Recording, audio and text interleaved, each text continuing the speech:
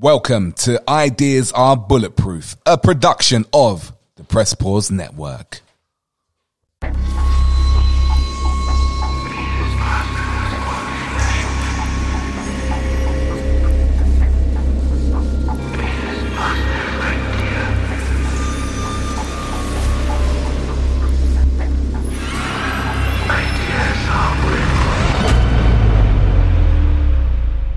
And it's good to be back. It's always good to be back. What a lovely evening we're having as well. It is. There's going to be some clapping going on, I guess. I've heard this. I actually missed this until Chris told me that there's a COVID clap? A year clap? A celebration of enslavement for a full year? Wow. I didn't really see it like that, but... What is the official propaganda that we're meant to believe this one? Is it clapping for the vaccine? Is it clapping for what's the story? I think it's more. I think earlier on today they were clapping for the lives lost, and that was around about 12. I missed that one, and now you missed it. I saw it and I changed the channel. Good. So I missed it. Good choice. And then obviously it's not good that people have lost their lives, but you know, the propaganda tool. Of course, people don't realise what they're clapping. They believe, obviously, when you believe what is being presented to you, it feels very altruistic. And you're like, well, I'm honouring all those people that have been lost to COVID without realising that, hey, they haven't been lost to COVID. You know, they've been lost to heart attacks and cancer and diabetes and strokes and influenza and malpractice, suicide, and God knows how many other comorbidities. I mean, I wouldn't mind if they were actually truthful with it and said it's a clap to honour all those who died within 60 days of a positive test, because that's actually what it is. And that's still... Whenever you see anything at all, and whenever you hear or whenever you see the BBC or you see any news channel talk about the deaths, and they say, "Oh, today we've lost 5,000 people or however many thousands of people to coronavirus," you'll see just underneath it will say within 28 days of a positive test or within 60 days of a positive test. You know, I just realised they did that the other day, because obviously I don't watch the news, so I don't know how long they've been doing that for, but I did watch it the other day and I saw it and I recorded it actually. Yep. And I was like, oh, okay, they're putting it on there now. That because they should have been doing this last year when they were saying 400 and 700 and now it's 1,000 and now it's, you know, daily. I think they were selective of it because I have something from screenshots from the BBC probably about 6 or 7 months ago, where they said, 1,000 odd people today, and it said within 28 days of a positive test. Oh, it did that'd be this week. And then underneath it would be, so far, 80,000, however many it was at the time, arbitrary number, within 28 days of a positive test. So they use that disclaimer. So it kind of covers it. And again, they're not being... This is what people often don't understand, is that they are very clever in that they don't outwardly lie to your face. They don't lie in the essence that they said these people all died of coronavirus. They're not recommending that because, again, if anything ever happens, if there's any inquiry, and there will be, if there's any legal action to take place, more so on the government side of things, not against the vaccine manufacturers, because we know they have complete legal indemnity for any of that. They can say, well, we didn't say 1,000 people this week died from coronavirus. We said 1,000 people died within 28 days of a positive coronavirus test. And they leave the insinuation to you to piece together that bit of information. So they cover themselves quite well. And again, if you can't read between the lines, as they're making it increasingly impossible to do, you're not going to pick up on that. You're just going to see COVID deaths. It's like so many of these articles we're seeing about the immunity passports, where the headline is, no jab, no job, no jab, no flight, take the vaccine or no holidays. And you read all this stuff about it, and right down the bottom of the article, also unless a positive or negative test. They don't want you to see that you could also not have the vaccine and still fly, depending on if you take a test, if you don't take a test, things like that. They just want you to read, if you don't take the jab, you won't have a job. Because, as I've mentioned before, 70% of people just read the headline of an article. And out of that 70%, 60% of those people will then share that article on some form of social media without ever having read the article themselves.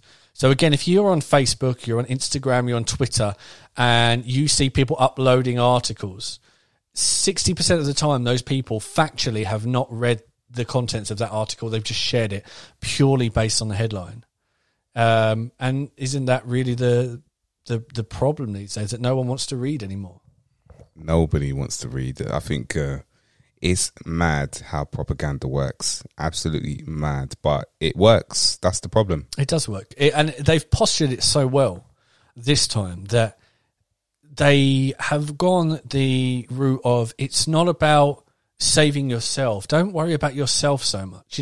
Get your vaccine, but get your vaccine for other people. Wear your mask for other people. It's all about other people. And obviously a consequence of that is that if you don't follow the actions, it's not that you're only not caring about yourself, because really there wouldn't be an argument for that, because thousands of people smoke and thousands of people drink and take drugs and eat junk food and do all this kind of stuff, do stuff that's bad for them. And no one bats an eyelid about any of that, because they're harming themselves.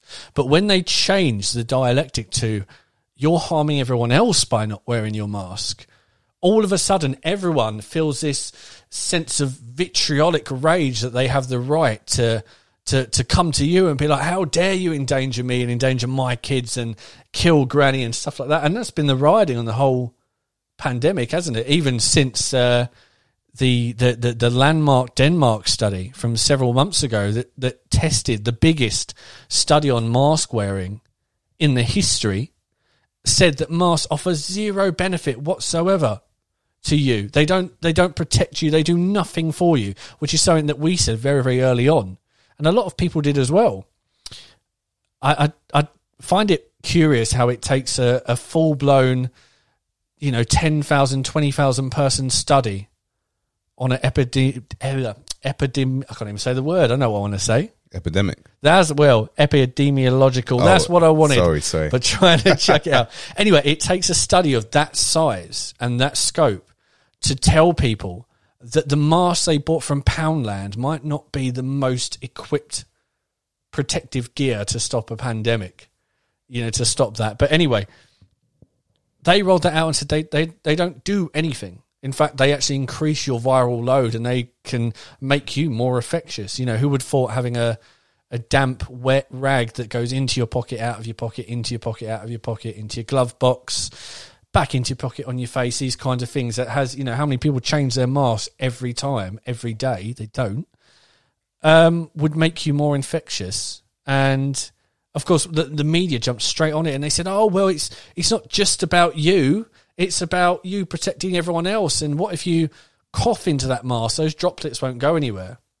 And again, what the media didn't look at is that when you cough onto your mask, yes, sure, it might capture some droplets, but those droplets then sit on the mask, and as has already been proven, they become vaporized, they become aerosol as you breathe on them, and then they spread exactly the same way as they always would. But you didn't hear that bit because, again, that's not something that you're meant to hear. And I think people forget that very, very early on, it was Ofcom for the UK who said that unless it goes exactly with what the World Health Organization says about what's going on, it's not going on TV and it's not going on radio. And obviously social media, you go, well, there's one last bastion for some good information then with social media. But then Google and Facebook and Instagram and Twitter and Silicon Valley as a collective come out and said, we will be taking down, quote unquote, COVID misinformation. And misinformation equated to anything that doesn't work with the World Health Organization. Anything they don't say, we're going to block it. But it's so ironic now that the World Health Organization has said that lockdowns don't work, and they don't advocate lockdowns, and they also don't advocate vaccine passports. But we suddenly don't care what the World Health Organization has to say anymore about any of that. It's only when it's pro-agenda and not detracting from it. It's crazy. It's absolutely crazy. It's interesting, isn't it? I was had a refreshing moment earlier, actually. I spoke to my older brother, Mark, who I don't see nearly often enough. And sadly don't speak to nearly often enough either. And I remember the last time I spoke to him about everything that was going on, it was quite early days. It must have been probably a good 6 months ago, I would say. And at that time, it seemed that he was very much kind of on the fence and not sure. And there was that sense of, as there is with so many people when you talk to them, it doesn't matter how much reading you've done and how much research you've done and how you can present yourself. There's always that kind of skeptical, I'm not sure. And I don't resent that ever from anyone, because, not being funny, you have these people that are paid enormous sums of money, you know, Boris Johnson, Chris Whitty, Matt Hancock, going on the TV, and you're inclined to believe them over essentially Joe Bloggs, even if it is a family member. But they miss the notion that these people are on the payroll. You know, Matt Hancock has shares in vaccine companies. Bill Gates, obviously, as we've said loads of times, the big, almost a messiah in all of this of what's going on and how we're going to handle it, has millions and billions of pounds in the whole vaccine trade, has his own alliance in Gavi. They've all got vested interests in these vaccines proliferating and existing. And it's, I mean, they've far more reason to lie than I have. I think, obviously, anyone who speaks the way we do, there is no glory in it, unfortunately. There isn't when you're right, all that you achieve is effectively saving some people that would otherwise make a mistake. But when you're not listened to, which is most of the time, you ostracize yourself and you separate yourself and you start to be looked at in a completely different light, where people treat you differently because you're not conforming to the status quo of things. I don't know, that's certainly the place of my work. You know, there's so many times when there's a chap at my work today who's probably just a bit younger than me, I imagine. I think he's around 26, 27. And as I mentioned ages ago, they've texted him and told him it's time for his vaccine. And he's under 30 and he has no underlying health conditions whatsoever. And this, as I said podcast ago, this is really strange to me, because the government's stated plan is we're going to start at the 80s, you know, the 90s, the 80s, 70s, 50s, 40s, 30s, and then we're going to go down, and it's going to go down that way in age groups. And we're not, according to the roadmap, we're not anywhere near where we should be for the under 40s to be vaccinated yet. We're not there. And yet I have had several instances of friends who are in their low 20s to early 30s and around that age that are getting texts asking them to come into vaccines. And again, they're not vulnerable. They don't have comorbidities. They're not shielding. There's no reason. And that was one of the first things I asked. Is there a reason you got the text? Have you got any kind of medical history? And they got nothing at all. Perfect health, never had historical, any health implications. But they're starting to get round to younger people now. Yeah, I know a couple of people, late 20s, early 20s, they've had phone calls from GPs asking them, are they ready to take the vaccine? Yeah. And then literally having an argument with them when they're declining. Do you know what? I've read so much about that. It was circulating on Twitter earlier that the GPs are working towards a script. Actually, there was a Katie Hopkins, if you look at her YouTube channel, she uploaded a video just recently, which is a NHS document that was leaked to her, but has since become available online and it can be downloaded in PDF form. But she has a video on it where she talks you through the document, and it was probably accompanied by a slideshow back in the day.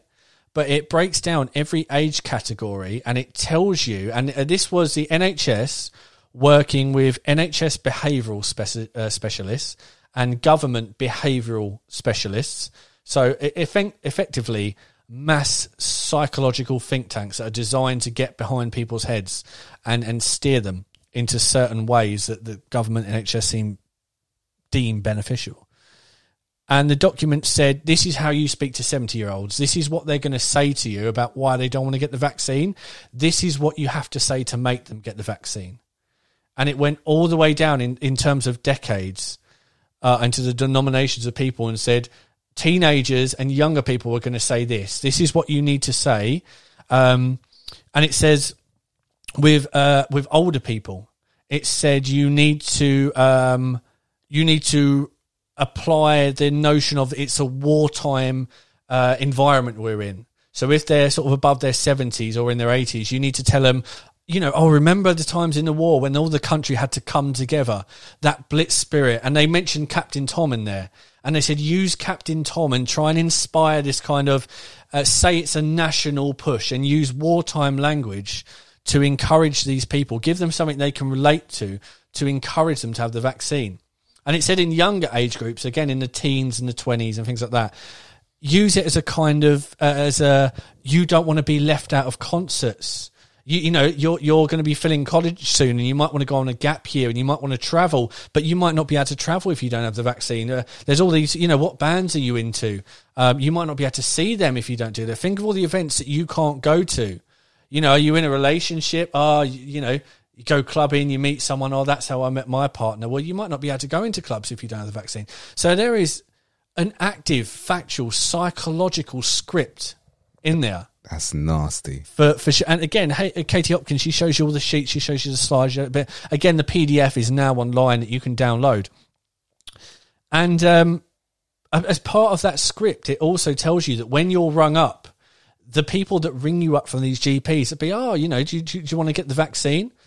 They're going to say, they're going to know your age group, obviously, by who they've got on the screen in front of them. So if you're 20s, they're going to say, why don't you want to get the vaccine, if you don't mind me asking? Ignore that. One of the funny things was, the really interesting things was, they said that they have effectively, what would you call them? They've effectively offered the vaccine to the entire NHS staff now, and all independent and on-the-roll clinicians. And only 40% of them have taken it up. Around about 40%, mid 40%, have actually had the vaccine, with the other 55% saying we're not getting the vaccine. And when they asked why they weren't getting the vaccine, the clinicians, and again the doctors, virologists, scientists, have said there's not enough long-term data and there's not enough safety and efficacy data for us to have it. And that's factual. It's in the NHS document saying this is why they're refusing it. But when it came to convincing people, clinicians, healthcare workers, to take the vaccine, one of the tools that you had to use was to say that largely clinicians agree that this is safe and it's efficient to preventing the virus. But you've also said previously in the document that 55%, over half, are refusing it because they're not saying it's safe and not saying it's efficient. And it also said in that same bit that these healthcare individuals are going to need more personalised clinical data and safety evaluations. They're going to need more than the average person would need to force them to get the vaccine, which makes you think. So you've got all this extra safety data, apparently somewhere, all this extra efficacy data that you didn't feel the need to roll out to public, but you'll roll out to clinicians and healthcare workers. And it's been endemic. That's one of the only endemic things that's happened in the last 12 months, is that across the globe, healthcare workers are saying, we are not getting this vaccine. And again, that's because oftentimes they've had to inject it and they've had to deal with the after effects of it. And as you mentioned last week, if you missed last week's episode, Chris reeled off the numbers of adverse events that have been recorded so far. And you'll have to rewind to last week's episode, but we're talking about 50,000 different adverse events, from people straight up dying, people having heart attacks, people going blind, people having autoimmune conditions, bodily shutdown, muscle shutdowns, all these different things, serious effects. And Chris was reading them off, and I said in the tens of thousands, just a loose calculation, it sounded about 50,000 people. And I thought, wow, that's, since we've been vaccinated in November, that's quite a lot of people, 50,000. And he said, that's this week. And I hadn't seen these numbers beforehand, and I couldn't believe that it was 50,000 people in a week that have had severe adverse reactions. And as I mentioned before, and this is, government have backed this up, the UK government's yellow card system, which is the official government reporting system if you have adverse events as part of the NHS giving you a jab. The yellow card system, it has already been said that only about 10% of people who have adverse reactions will report those adverse reactions. Other people tend not to want to really report them. So oftentimes they go home and maybe a week later or 2 or 3 days later, they go, oh, I feel awful. I feel absolutely wiped out, or my friend, fingers blew up, face blew up, lymph nodes in her neck blew up, lips turned blue, lost the feeling in her fingers and toes. Did she report it? No, she didn't. Because she called up and they said, oh, it'll be fine. Give it a couple of days, and if you've still got no feeling in your fingers in a week, come back to us and we'll see what we can do. Week. Not being funny, if you've lost the feeling in your fingers for a week, you've probably lost the feeling in your fingers for, if not indefinitely, forever. So that's pretty scary. This is generally pretty scary. But yeah, anyway, sorry, back to, that was a long diatribe, but anyway, back to speaking to my brother. I spoke to him earlier, and as I said before, it seemed like he was maybe on the fence, whereas his partner was very much, I'm not having it. I am having it. I'm behind this. I believe in the COVID thing. You need to explain the deaths, explains what's going on. And I obviously said to him, look, it's the PCR test. So people are not dying from COVID. They're dying from a heart attack after they've tested positive. And he's been in hospital this last sort of week for various ailments. And I said to him, are they testing you when you go in? He said, yeah, of course they are. They test me every time I go in. I have to have a tester. And that's been my own experience with family members who've had to go in for unrelated things. Obviously, they test you when you go in. They test you when you go out. And many people have to visit hospital multiple times. So, any one person could have 5 or 10 tests. Of course, if anything happens to you in hospital, you're then marked down as a COVID death, which is actually, you can... tell the story of your neighbour if you feel so inclined, because that's just obviously, although anecdotal, that's an experience of what's happening right now.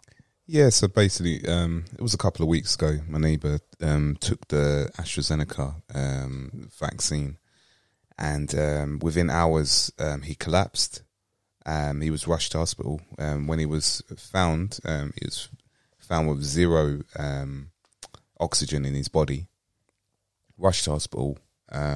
And then he died, and that was literally within hours of taking it. He had no symptoms before, tested negative for COVID, and they labelled it as a COVID death, and also they said that it was something to do with his heart as well. So his wife took the Pfizer vaccine. But we've known him for years, over 20 years. So he tested negative. He tested negative, and they still put him down as a COVID. They put it down as COVID. Yeah. Do you know what? I saw a news article just this week that said in America they have found untold incidents of exactly the same thing happening.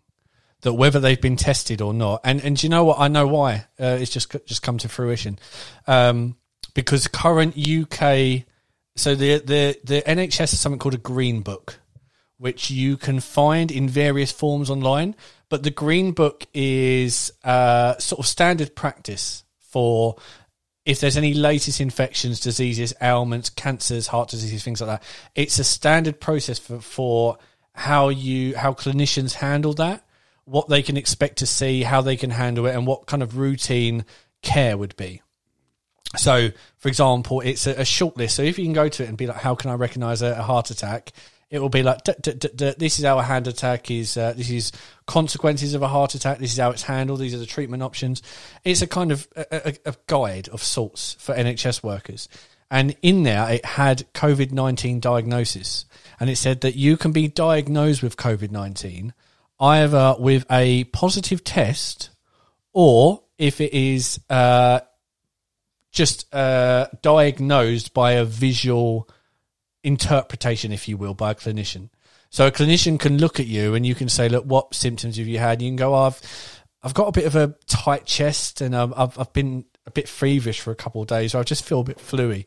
And they can go, right, that sounds like coronavirus. And they can mark you down as coronavirus positive without ever actually testing you. So again, he could test negative as he did, but they could essentially still say, oh, well, we think he may have had coronavirus in the past so many weeks that, you know, based on his age, and maybe that contributed to it. Of course, when someone dies from, they get hit by a bus or they have a heart attack or they die from stage 4 cancer and they test positive for coronavirus, it's always the coronavirus that killed them. But if they die within minutes or hours of having a vaccine, it's never the vaccine that killed them. It's always something, it's always, oh, it can't be the vaccine. Which is ludicrous to say because there's no safety efficacy on it. There's no long-term data on it. And again, as we mentioned before, so prior to the vaccines taking place, there's a government body, the M for Mother, HRA, which I think is the Medicine and Healthcare Regulatory Agency. And they put up a £2.5 million contract, around about that 2 million, 2.5 million, for a software company to create a system that would record, and it said something like the expectedly high number of severe adverse reactions from the vaccine. So they paid, and you can find this contract online.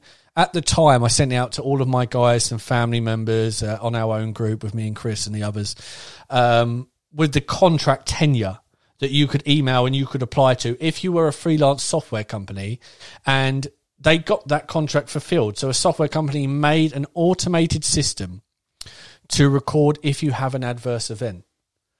And they said the expectedly high amount of adverse events. And I mentioned this earlier to my brother again. I've had dozens of vaccines, as have most people. My partner's a healthcare worker, so as part of that, she's had to have flu vaccine, she's had to have mandatory Hep B vaccines, all these kind of vaccines. And never in history have I seen so many people having severe adverse events to a vaccine. It hasn't happened. And again, I'm inclined to believe that this is not because, and it's true, that the vaccine, the mRNA vaccines don't contain a virus. So you're not being injected with a virus and you're feeling unwell because you're now ill with COVID. That doesn't happen. That's not how these vaccines work. That's not how they work. I am inclined to believe that massive, destructive, heavy feeling of being completely wiped out is because you are kicking your immune system into the dirt by taking that vaccine.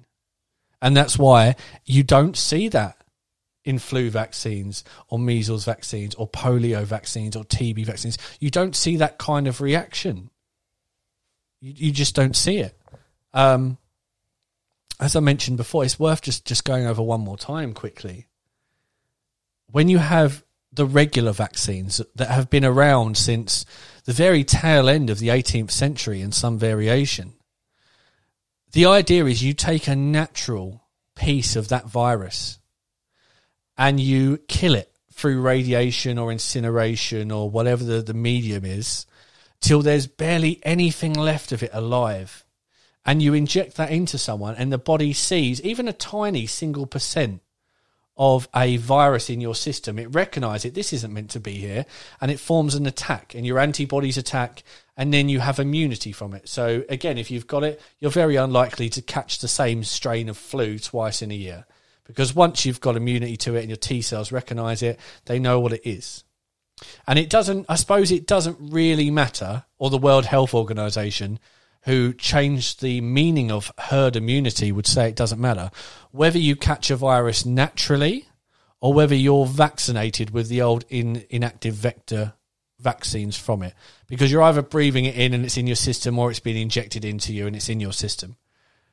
Whether they're the same is arguable, because again, for the longest time, the CDC, the Center for Disease Control in America, said that vaccines don't cause adverse effects and they don't cause autism in children.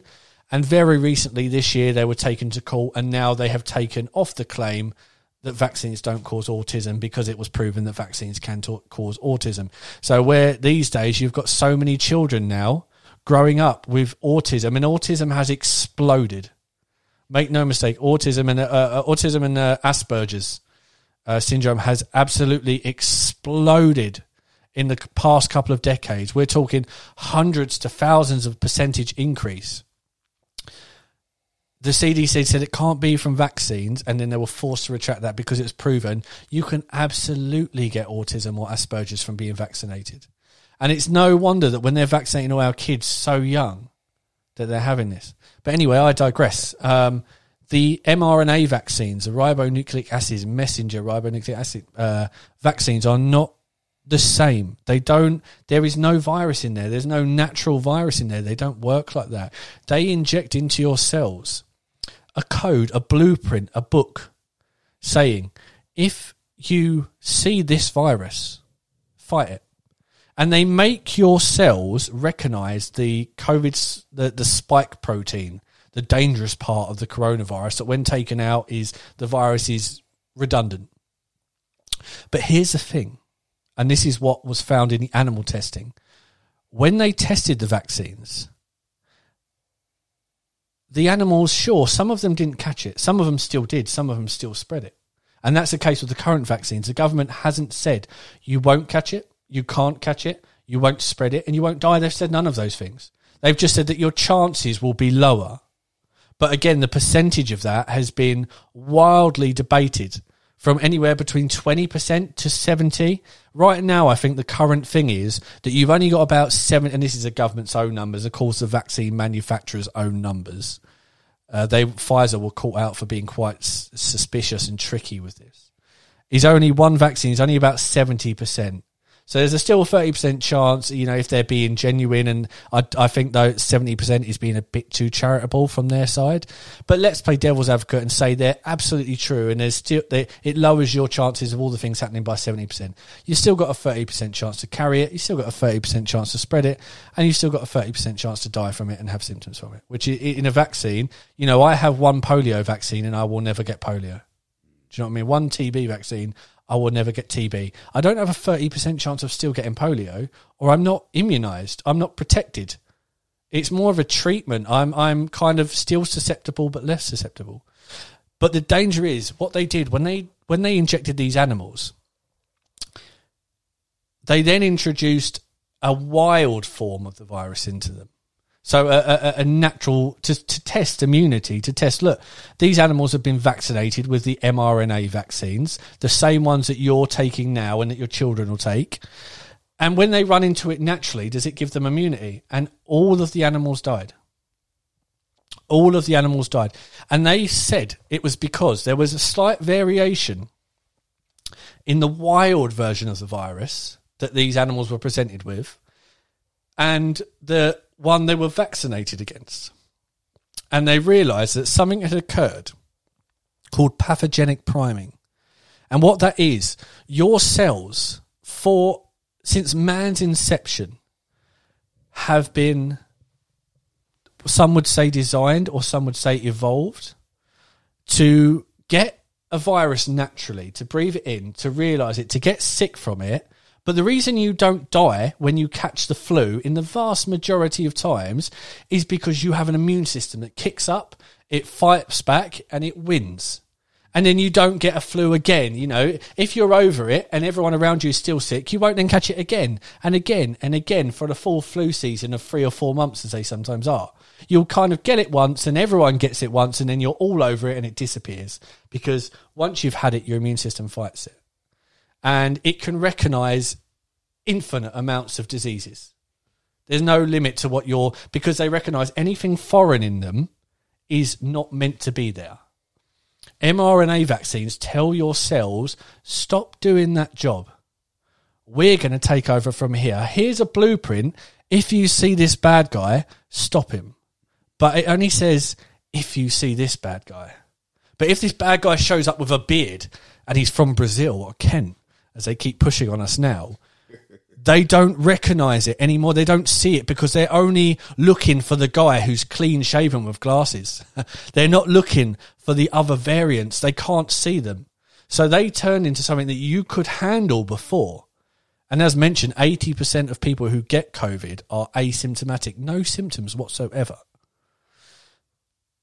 If you get a new version now, your cells, your antibodies don't recognise it as foreign because they're only programmed now to recognise specific strains. And what does that mean? When you get a new virus, it's going to rip through you and it's not going to stop. It's going to be effectively like having chemotherapy. So anyone who's known anyone that's had cancer, and I have, unfortunately, when they're going through chemotherapy, they have to mask up and glove up and do everything because you can catch the slightest cold and it will wipe you out because you have no immune system oftentimes because of the chemotherapy. And that is exactly what will happen when you catch the wild variant or any mutation. And we have already been told about 10 or 15 mutations that have already taken place. And the vaccine manufacturers are not even willing to really commit whether they'll stop it. They say, no, we believe that it could still be effective. There's no research on that. There's no data on that. In fact, the only research we have is from the animal studies that they rushed through and all the animals died. So they're basing that on absolutely nothing whatsoever. And as mentioned before, and as Chris said last week, the long-term trials for this don't finish until 2023. So if you take the vaccine right now, you are the long-term trial. You're the test to see if it works, if it causes you any ill effects, if it makes you go blind, if it causes you an immune condition. If a year down the line you start feeling off, then what can you do? And I'll tell you what you can do. Nothing at all, because the vaccine manufacturers said, we will only make this vaccine if you give us legal indemnity. We're not making it unless you tell us. We can't be sued. We can't be taken to court. There can be no criminal trial against us. If this goes catastrophically wrong and we end up, say we inject 1 million people and 10,000, 20,000, 50,000, 100,000, 500,000, however many people die, nothing happens to us at all. And the government said, yeah, sure. And that happened before, as mentioned, in 1976 with the swine flu outbreak. America vaccinated 45 million people and hundreds of thousands of people ended up with neurological damage, death, heart attacks, blindness, lifelong disabilities that could not be fixed. And they went to seek some kind of justice in the courts and they said, sorry, they've got legal indemnity. You're on your own. And then you can't work and you can't raise your kids and you can't live a life because they've paralysed you or blinded you for something that, again, under 60 is the most diminutive threat to you. It's next to nothing in terms of the chances of you dying. It's tiny. And again, now, worst of all, they're going after the 0 to 6 range. So Pfizer has begun its prepubescent trials on children, and it's just the most disgusting thing. It's just the most. Why you would voluntarily let your child be pumped full of something that even the manufacturer is not willing to guarantee you will not kill them, will not paralyze them, or blind them, or ruin them forever, is beyond me. Why you would do that? It's absolutely sickening. And any parent that's even thinking about it, you need to seriously question yourself to put your child at risk. Do you really love your child? I don't care if you think your child's going to be a hero for many others. If you've got that kind of mindset, it's your child at the end of the day. It is your child, and that your child's life that they're risking, that you're risking. Do you know what I mean? It's just ridiculous. I'll tell you what really, really, really got me irate. For the longest time, I used to advocate talk radio, if anyone's heard talk radio. And talk radio was great, especially Julia Hartley-Brewer. I loved her because she used to get Matt Hancock on and Chris Whitty, and she'd grill them to pieces and she'd shred them. And she'd talk about, these vaccines, they're experimental, they're trial. We shouldn't be rushing these things. And then their YouTube channel got taken down and a lot of their social media got wiped. And when they came back about a week later, they were different, entirely different. And I don't know if someone had a word with them and said, look, what you're talking about, we don't want you talking about that. And believe, if you're listening, that stuff exists. Believe that there are agencies in government that will happily get in touch with people who will not especially people in positions of power, actors, movie makers, directors, radio hosts, things like that, and say, you will say this or you will not say it on any, we will crush your channel.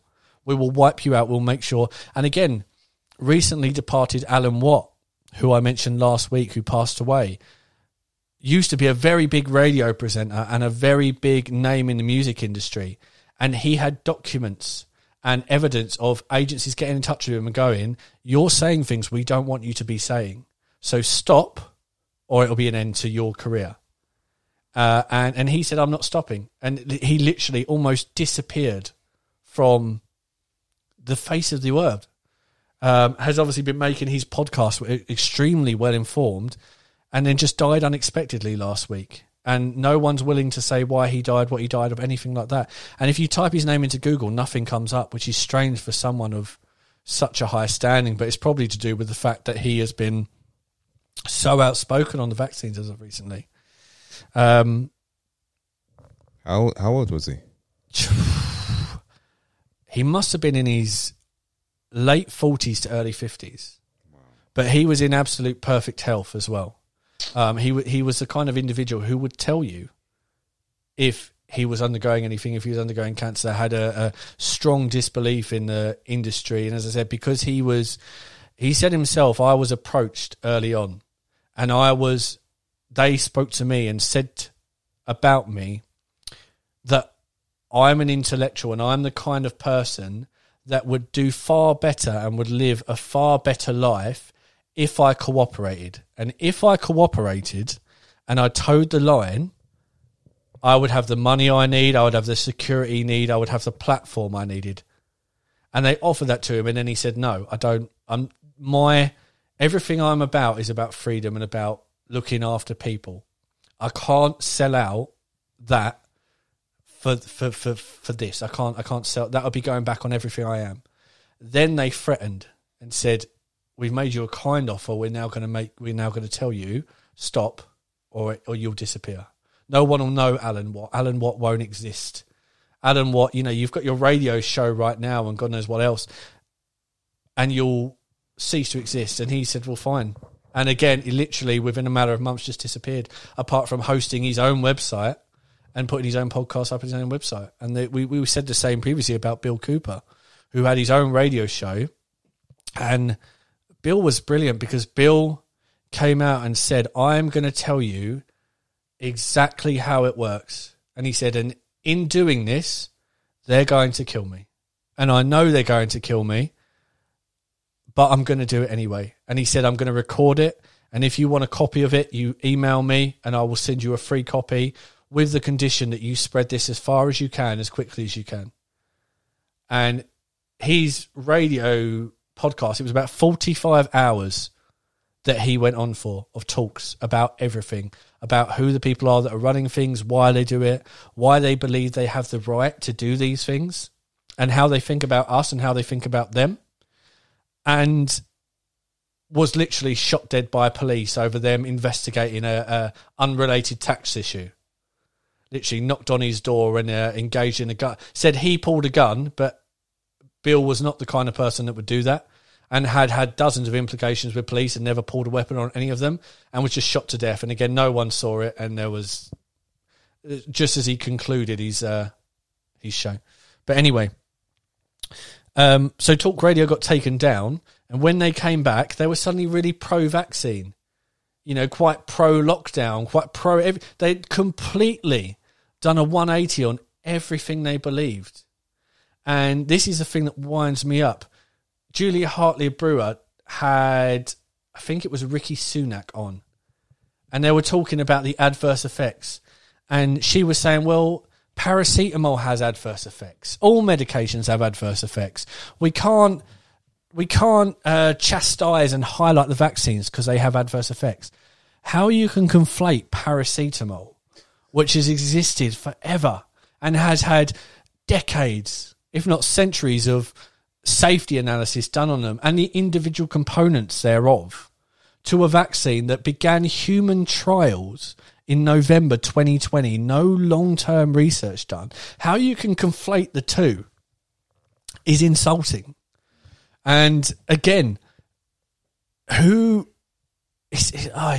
really frustrated me. It really frustrated me that for there is no way that a person of such intelligence as I know her to be use that as an excuse. And I have watched her, as I said, take well-calculated, almost scripted arguments from members of the government, from Sage, from Chris Ritty, from Matt Hancock, that have been practiced and gleaned and made perfect rhetoric, and shred it to pieces with pure, cold, calculated logic to use that kind of lazy straw man argument.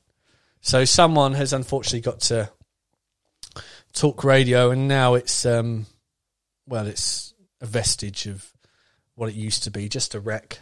It's a shame. It really is a shame, because we're running out of platforms that are, I mean, not being funny, it's hard, isn't it? When it's if I was working at Talk Radio and that was my job, and the entire means for me to make money, having my Twitter, my YouTube, all these things taken down, and someone said to me, look, this is what can happen. You either stop saying the things you're saying, or you word them slightly differently, or you're out of a job.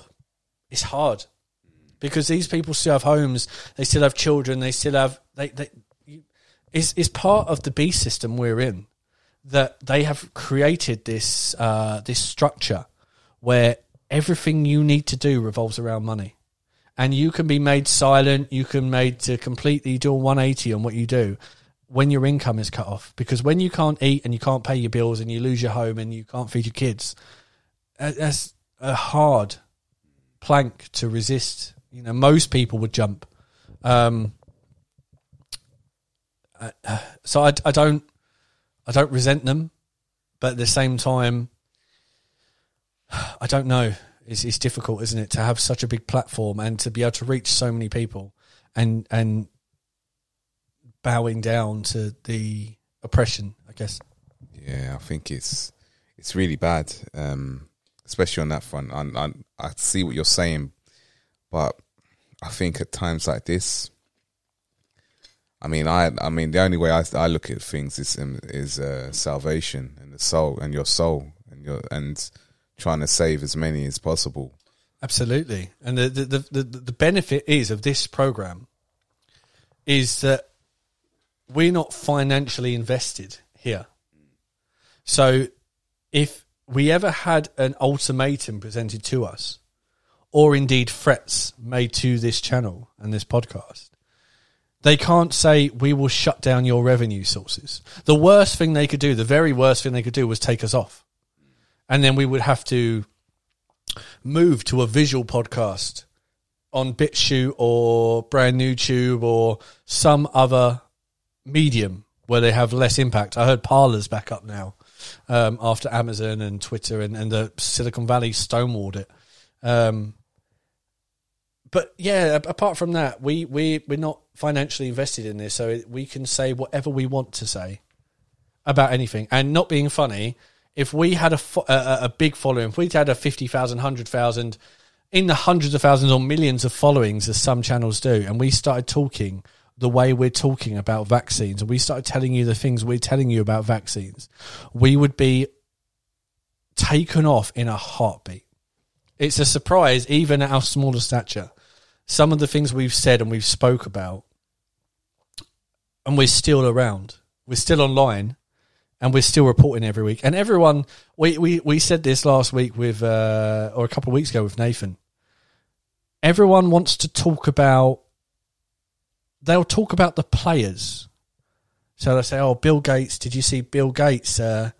Bill Gates paid £980,000 to the MHRA. You know, the same guys who made that vaccine reporting system. He back-ended them at £980,000 for some reason. Why did that happen? But they won't say about the bigger overarching force, which is Freemasonry. And that word just isn't mentioned. And there's another two words mentioned. One I won't say because it will almost certainly have a shutdown. And there's a certain network, again, that will often mean that will be targeted by an algorithm and taken down. But what we'll do, we'll save them towards a day when we're ready to go ham or when things really pick up. Because right now we're in a place where we still are in the wonderful opportunity to talk to a lot of you and bring you the news that you're not hearing and the opinion, the educated and informed opinion that you're not hearing and they won't let you hear. And when stuff really hits the fan, then we're going to go for broke and we'll just spill the beans on everything that's happening. And then if they take us down, who cares? It's crazy. One that I did want to bring up was the president of Tanzania. Yeah, you go for it, yeah. Which is really, really, really sad. I have to say, very, very sad. Obviously, he went missing for 3 weeks, and personally, I think they done him. Probably day one of those 3 weeks. You'll have to update me because I haven't followed. I remember that, and this is just some context, and Chris can fill up this a bit more because it isn't something I've followed as much as Chris has. But the last I saw, the president of Tanzania, there were treatments that were rolling out for coronavirus in different parts of Africa and things like that. And they said on the bottles, not for use in the UK or USA. So they were sending treatments out to them that are not legally allowed to be used in the West, that are probably not safe to be used in the West. And as we know, and we know this from Bill Gates, with his mass vaccinations he's done historically in India and parts of Africa, that the vaccinations and stuff they use out there are so much less safe than the stuff that we would ever touch here. And ours are not safe already. But the stuff they roll out there is more akin to depopulation than it is anything else. I think about 50,000 Indian school-age female children were paralysed or left with severe neurological damage last time Bill Gates had a little vaccine play in India. And, the president of Tanzania basically put this stuff online and was reported on news sites saying, I'm done with you pushing these poor quality, dangerous drugs on my people. And then, Chris. Yeah, no, he said that. He was dead against it. He was. He said that, what sort of, why are we giving these different treatments to everyone else? We have the right to investigate it ourselves with our own scientists. He refused mask wearing. He refused vaccines. So I think as soon as he did that, it was game over. Obviously, last year he tested a sheep and a pie, which is a fruit. Other bits put human names on them, and some bits came back positive for coronavirus. Yep. Other bits didn't. Yep. But at the end of the day, he was playing. Do you know what? I rate him for his realness and his courageous. He was very courageous in his leadership. But obviously, we know that sort of. So is he dead? Yeah, he's dead. Yeah, they killed him. Christ. Yeah. How? So that obviously some reports were saying that he had COVID. He died of COVID. Right, yeah. Isn't it ironic that they're going to say that the anti-COVID, anti-vaccine individual ended up dying from COVID. This is what I saw Channel 4 News the other day, and literally like what the scripting it as the COVID denying president has died. But the way that this news presenter, I'm sure you've seen the news presenter on Channel 4. He's been there for years. I can't remember what his name is. And it was like he was smirking while he was saying, the COVID denying. And you know what? The thing is that with what is not nice is that you're smirking at someone dying. This is a leader of a nation who's died. But then your tone will change when there's other sad news. Yeah, absolutely. Do you know what I mean? Absolutely. And again, there has been no shortage in history, indeed modern history, of figureheads of states or governments or politicians, prime ministers, emperors, rulers being taken out, and then a puppet regime is installed with people that can be controlled or people that are normally cut from the same cloth as the West. This notion that the West, that the US in particular, does not have its fingers in just about every single pie in the globe is farcical. I know with my brother earlier, and I've heard this so many times, mentioned, he said to me, hypothetically, devil's advocate, do you believe that China created this virus? And I've heard two. So his question was, do you believe that China created this virus as a means to wipe out their own quickly expanding population? But I've also heard, did you hear they've used it to wipe out the West? And I said to him, the thing that people don't realise, and Nathan has gone over this before with the world wars and how the world wars are not how we've been told, how the history of the world wars is not anything like we've been told, and how money was changing hands in the background, how governments made plans for the wars, before the wars, how they could benefit things like that. And we know from government documents. So again, we've mentioned them before, but if you have a look at, if you go on Google and you type in Operation Northwoods, this was a document from, I believe, the 70s, where the US government wanted to invade Cuba. And people didn't want to invade Cuba because going to Cuba was not their war. It had nothing to do with it. Same as invading same as the Japanese. Obviously, Pearl Harbor was caught out. With Pearl Harbor, it's now come out that the Japanese plan to attack the American ships was cracked 3 days before the attack happened. And the American military allowed that attack to happen because they wanted to get the American people invested in the war. And they wanted to go, look at the Japanese have just killed all of our American troops, just the Navy off land. We need to get them. And that worked. And it happened with 9/11. There's so much evidence now, that 9/11 was the false flag that they used to take us into Afghanistan and Iraq and do that project for a new American century. But Operation Northwoods, if you ever think, I don't believe either of what you're saying, Operation Northwoods, the US government wanted to invade Cuba. And in the document it says the people in America, they don't want a war with Cuba, but we want to get in a war with Cuba because we need to take out Castro, we need to take out all the government, and we need to instill our own government. So what we're going to do, and again, I can't impress this enough, this is a real factual military document. This isn't a conspiracy theory. This is on Google. You can Google it. It's on the History Channel. It's on Wikipedia. It's declassified now because it's been 50 years since it came out. But you can Google it and it exists. Operation Northwoods.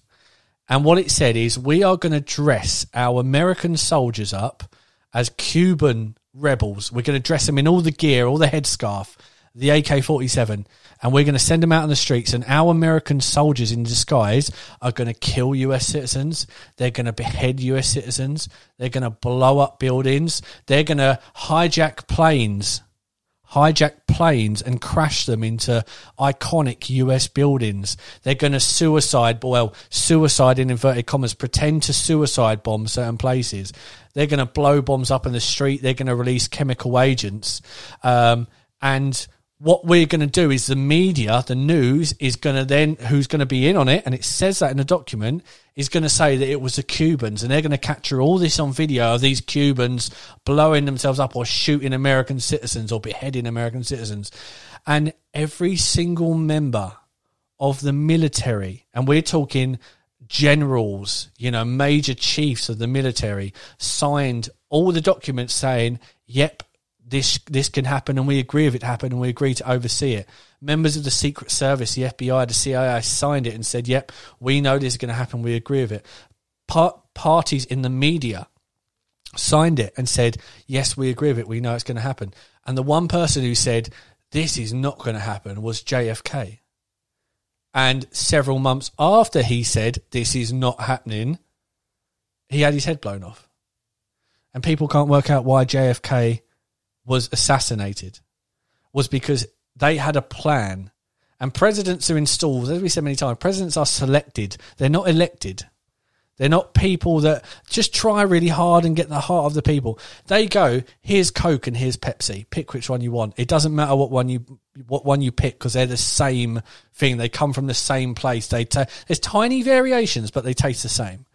And they're there to achieve the same goal. So John F. Kennedy was installed in that government to be that kind of person.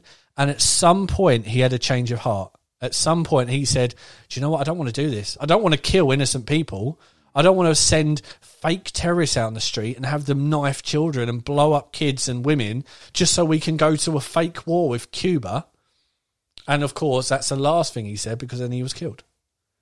And then they killed, what was his name? I can never remember the chap's name who killed him.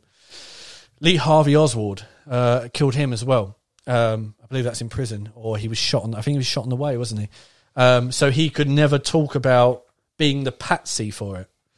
But yeah, Operation Northwoods, again, have a read through that. If you don't believe that your government would do it, and if you don't believe they have done it, and they've planned to do it, have a Google, because the whole document in its original form is scanned and it's up on Wikipedia, it's up on the History Channel, it's up on Google for you to have a read through, and you can see behead American citizens, blow up planes, crash planes into buildings. So when you think they wouldn't do that, of course they would do that. And what did they do? They did it in 9/11 as well. They did it in 9/11. So they tried to blow up the towers in 1993, and people forget that one. The World Trade Center attacks of 1993, where they hired, I think he was an Egyptian gentleman, to get a truck full of explosives and drive them to the underground car park of the World Trade Center, park it next to the central support column, get out, and from a distance detonate this, which was meant to take down the World Trade Center with everyone in it.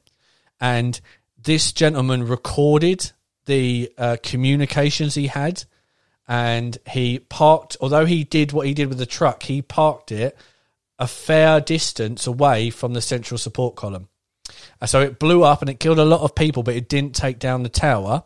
And when he was arrested, he said, I can prove the FBI and the CIA put me up to it. Here's the documents, here's the recording. And I think there was a big inquiry, and it did come out that members within the CIA and the FBI, America's Secret Service, there to protect the citizens, were the people behind it. And lo and behold, maybe 7 or 8 years later, the planes hit the tower, and the towers came down, and we went straight into Afghanistan, that we tried at least once before, but maybe not a couple of times before. And that's just America. There's a lot of stuff in British history that is very, very similar. And in lots of countries' history that's very, very similar.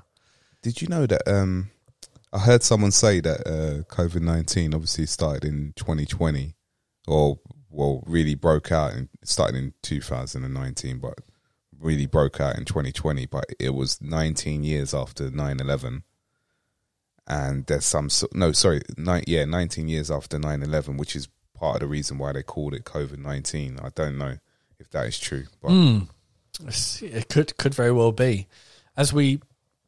It's very hard, and you'll have to take a leap of faith on us when you hear this, because we haven't yet have the episode. As I said, when we have the episode, when we let you into who, why, and all the individuals of it, the show will probably be taken down, because that has been the point in history when lots of big YouTube creators, as soon as they've mentioned the names, they're taken down and they're struck off.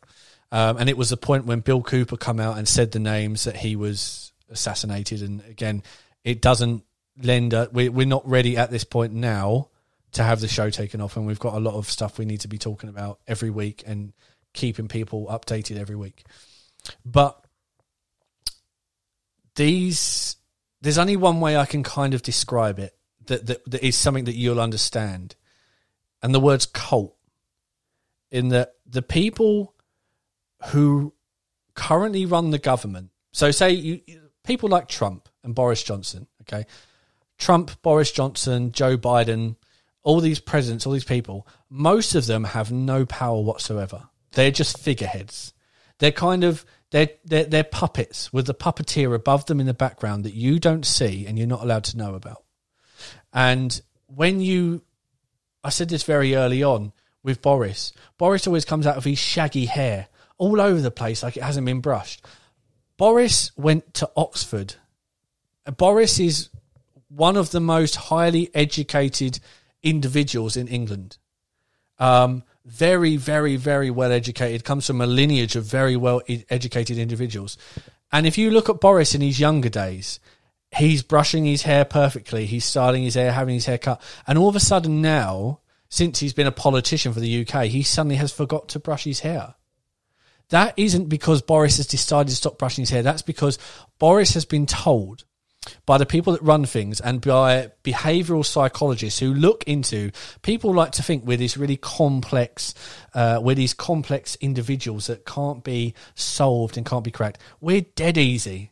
Humans are dead easy to understand and manipulate.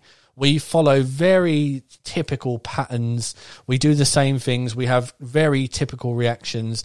And obviously that's the entire science that psychology is based on. And how psychologists works and how behavioural scientists. We went over SPIB a couple of episodes ago, the government's own behavioural scientists, what the government have called the nudge unit, because they have been brought in to nudge the public into accepting vaccines, into accepting coronavirus. And as I mentioned earlier, these same people are now working with the NHS to nudge, psychologically nudge people into taking the vaccines. Oh, go on. Think of the war times. Think of the country coming together. It's a national push. Oh, go on. You won't be able to go clubbing. You won't be able to meet the love of your life. You won't be able to get married if you don't do this stuff. Again, they're not by accident. They know how humans think and they program you to do it. So Boris is told, Boris, if you go out of shaggy hair, people will think you're silly and soppy and kind-hearted and bumbling and, you know, you're ultimately a bit of an idiot. And when you make mistakes, they'll forgive you for it. And they'll go, oh, bloody bumbling Boris has done it again, because they think you're an idiot, but they don't realise how intelligent you are. And you can tell by his flawless use of vocabulary and vernacular that he's very well educated. Far, far more than any of us are. But you can go down the pub, as I said so many times, and speak to old Joe the drunk, and he'll go, oh, you know what we need to do with this COVID? We just need to vaccinate all the older people. And then that's fine, because it's the older people who are dying from it, not the younger people. Even Joe knows that, old drunken vodka Joe, but Boris can't work it out. None of these scientists can work it out. It's elusive to all of them, but these scientists, these highly educated individuals, and again, don't say, oh, well, they're just so intelligent that they're getting things you don't. Again, SAGE, the council that is currently advising the UK government on how to do this lockdown, took the information of this lockdown from Wikipedia. And that is acknowledged fact now, that they didn't know how to do a lockdown and they took advice from Wikipedia on how to do it. A scientific council needed to look through Wikipedia. When you're in university or you're doing any kind of research, the first thing they say is do not use Wikipedia as a source, because it's an open platform that can be edited by anybody. But our entire lockdown was based on Wikipedia entries and nothing else, which is why it doesn't make any kind of sense, why anyone can see, sure, you might be limiting the apparent spread of COVID-19, but you're also making people gain weight. You're also increasing the risk of people having heart attacks. Everyone's eating junk food, which increases the rate of heart attacks, which is the number one killer of men and women. You're not letting people's cancers get treated and diagnosed. People are dying at home because you've scared them so much of COVID that they won't leave their house. Even if there's been reports of people having heart attacks, and healthcare advisors on the phone at 111 having to say, you are having a heart attack. Please come in. Please let me send an ambulance. And they're like, I'm scared of COVID. And it's nonsense. There was, when we went to the protest in London several months ago, there was an ex-NHS worker who was there, and she gave a speak on a speaker system in front of hundreds of crowds and said, I left my job at the NHS because I was fed up of telling people or being made to tell people that COVID was more important, and hearing people say, oh, I can't come to hospital, I'm too scared of COVID, when I said to them, you are going through a heart attack right now. And she's become a very outspoken source of a lot of this now, which is great because, we need more of that. But yeah, it's so often, as I've mentioned so many times, so often you start on a point and you have to elaborate on that point by going on a diatribe, and then you lose where you originally began, which is where I am now. I've kind of lost what my central point to all this was, but hopefully along the way we've left some good messages in regard to rituals and the people that run things.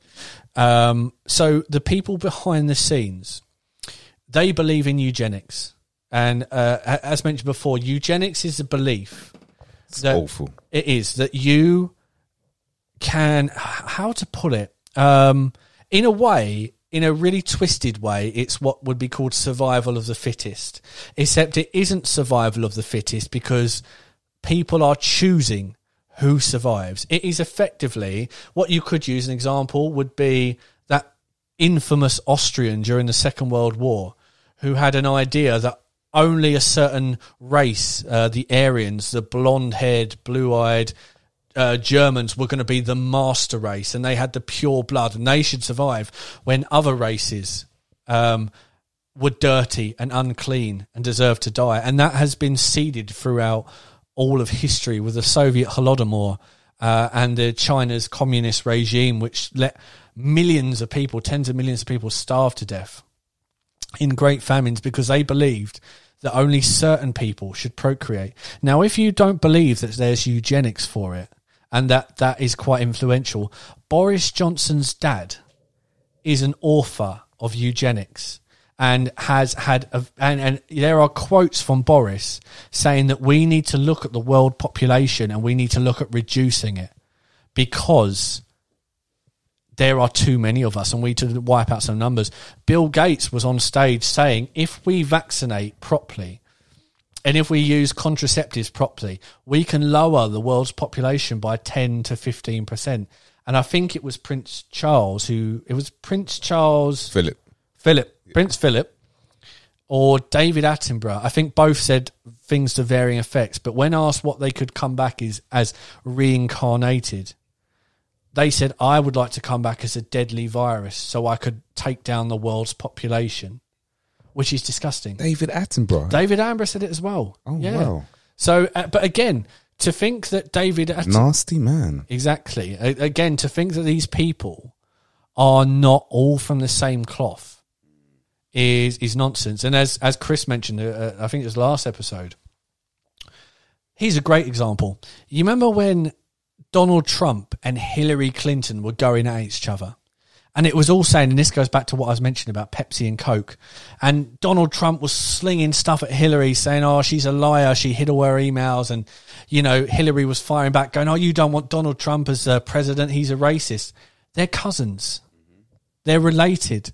And if you look at the bloodlines of the English monarchy, the Queen, you look at many American actors, you look at famous bankers, you look at monarchies in other countries, they're all related. I was writing a few of them down the other day, actually. You go back a couple generations and they're all cousins, they're all uncles, they're all fathers, mothers, sisters, brothers. And there's celebrity videos where people are going up to them and go, oh, do you know you're Madonna's second cousin? They're like, am I? Like you don't know you're related to Madonna. You know what I mean? Like you have no idea that you're not related to these people. Of course you knew.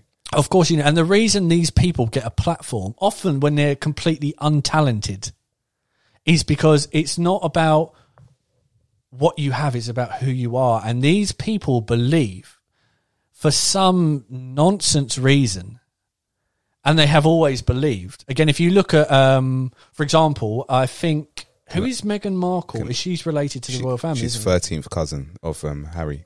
Yeah. Can I give a few examples just quickly before you go? Yeah, so just a few examples. Beyonce is 25th cousins with the Queen.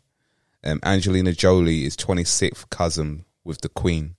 Brad Pitt is related to Henry II, father of King John. Ellen DeGeneres is cousins with Kate Middleton. Madonna and Celine Dion are cousins of Prince Philip of France, who is related to Prince William. Also related to Vlad the Impaler, aka Dracula.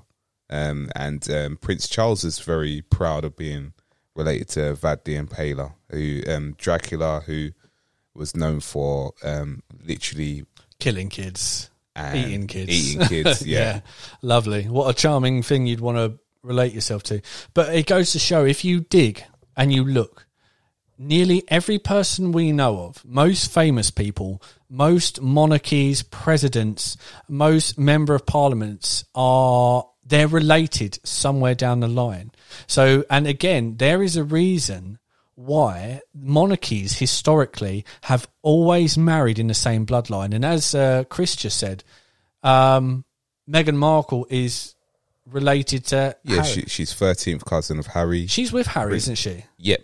Prince. So Prince Harry is married to a very distant cousin of his. If you look at their noses, like I think it's even closer than that. If you look at their nose from a side profile, they've got the same nose. Yeah, from a side profile, they could be brother and sister. And again, there's something to build into that as well. If you wanted to look into your own lineage, you wouldn't find it traced that far. No. You would probably get back 2, 3, maybe 4 generations, and then there would just not be a record of you. Because you're not significant enough to have any record on your lineage. But these people's lineage has been traced for literally thousands of years. Even the Queen is third cousins with Philip. She's third cousins with Philip. Her parents were first cousins. So King George and Queen Victoria were first cousins. And this is it's out there. It's revolting, isn't it? And the list that I just said is just a little list. Yeah, exactly. Yeah, I've heard so many examples. I was in the middle of I just started writing. Yeah, and I had a lot more that I could have put on there, but yeah, of course, yeah. Even Barack Obama and Sarah Palin, cousins. Don't get me. Barack Obama is cousins with Bush. He's cousins with Trump. Yeah, with all of them, Cheney, Clinton, all of them. Yep. They don't just get in there just willy-nilly. Exactly. And this is the thing. When you dig as long as we have, and, you know, I've been on this stuff for more than a decade, and so has Chris, and so has Nathan, who's normally on the podcast, where this is a big part of our lives, big part of reading, where we constantly do this stuff. There is a... I don't want to use the word bloodline because it sounds so whimsical and magical and somewhat, you know, fairy tale-esque in a way. But that's the only word to describe it. There is a bloodline, there is a lineage where they believe that they have the right to live happy lives. They have the right to live rich, wealthy lives and have healthy children and have the best food and the best health care. You know, if you look at the Queen and you look at Philip, is it Philip, who's recently been in hospital? Yeah. Nearly 100 years old. And he come out of hospital looking like he was at death's door, but he's still alive. How many men do you know that live to 100 years old? What is the average age of life expectancy for someone who's in the royal family? It's normally they're normally centenarians or above that. Can I ask a question? When Philip came out of hospital, was that camera rolled or was that just pictures? I don't know because I only saw the pictures. I'm sure it must have been camera rolled. I'm sure it must be on there. But he looked terrible, but he's still alive. And there's so many I think there has only been one US president that has died from anything other than natural causes. I think it was, I can't remember what one died from lung cancer, but used to smoke. But generally, they just don't tend to. They tend to live into their 90s, 95s, 100s, and 100s plus, where mere mortals like us, the underlings, are dying now. I mean, we're dying now in our earlier and earlier. As much as they say, oh, well, life expectancy has gone up and people are living longer. That's a factual inaccuracy that you need to Google. People are not living longer. We almost entirely wiped out infant mortality. Wait, what's that thing beginning with an A? Oh, yeah, adrenochrome. Oh, Adrenochrome. Okay. Yeah. No, sorry, I just wanted to just say that. I'm sorry. We'll dig into it. But, it goes to show they live the most unexpected lives, and they live much longer. And not only do they live longer, they live lucidly longer. So you can have a conversation with the Queen at 100 years old, and she'll be more lucid than your average 50-year-old. And that's because of eugenics. That's because the food they eat, the medical care they have, the lack of stress they have, not having to live in the system that we have to live in, means that they live much better, much longer lives. They live the lives that we should all be able to live. We get food that's full of endocrine disruptors and microplastics. We have water, drinking tap water, that's full of chlorine and fluoride and the remnants of birth control. As mentioned in a previous forecast, male fertility rates, male sperm counts, have dropped by 50% in 50 years. So since the 1950s, men are 50% less fertile. And there is no indicator whatsoever to say that in another 50 years, men will not be sterile. There is a fertility crisis happening right now. There's a fertility crisis. So people are having less children. And that's why China at one point had a one-child policy, where you could only have one child, and then they reversed it, and then they started encouraging people to have children because they realised the population was dwindling because of fertility issues. And again, that isn't by accident. That is because they want as less of us to be around as possible. It's only them that have the right to this long, luxurious life. And as the late comedian George Carlin said, it's a big club and you're not in it. You'll never be part of the big club. And it's a problem that's never going to be fixed. It's the same way they won't fix healthcare. They won't fix the NHS. They won't fix the education system. They won't fix food. They won't fix anything because they don't want to fix it. You know, isn't it strange to believe that within, 6 months, we've managed to make 4 or 5 different vaccines for a coronavirus that we knew apparently nothing about forever. It's a novel coronavirus. It's brand new, with a brand new vaccine technology that only began human trials in November 2020. Google that fact. But we still can't fix cancer after 40 or 50 years. How is that a way that we can't cure cancer, but we can whip up a vaccine in 6 months? We can make 4 vaccines, different vaccines, different manufacturers in 6 months for a virus that we know nothing about, in the middle of that virus spreading everywhere and apparently killing everyone in complete chaos in the fires. We managed to just throw all this together. Obviously, we know because they didn't, because all of this was planned long before. And we know that from the simulation Lockstep from 2010, from the Rockefeller Institute that details all of this. 2010 said people will not accept technology.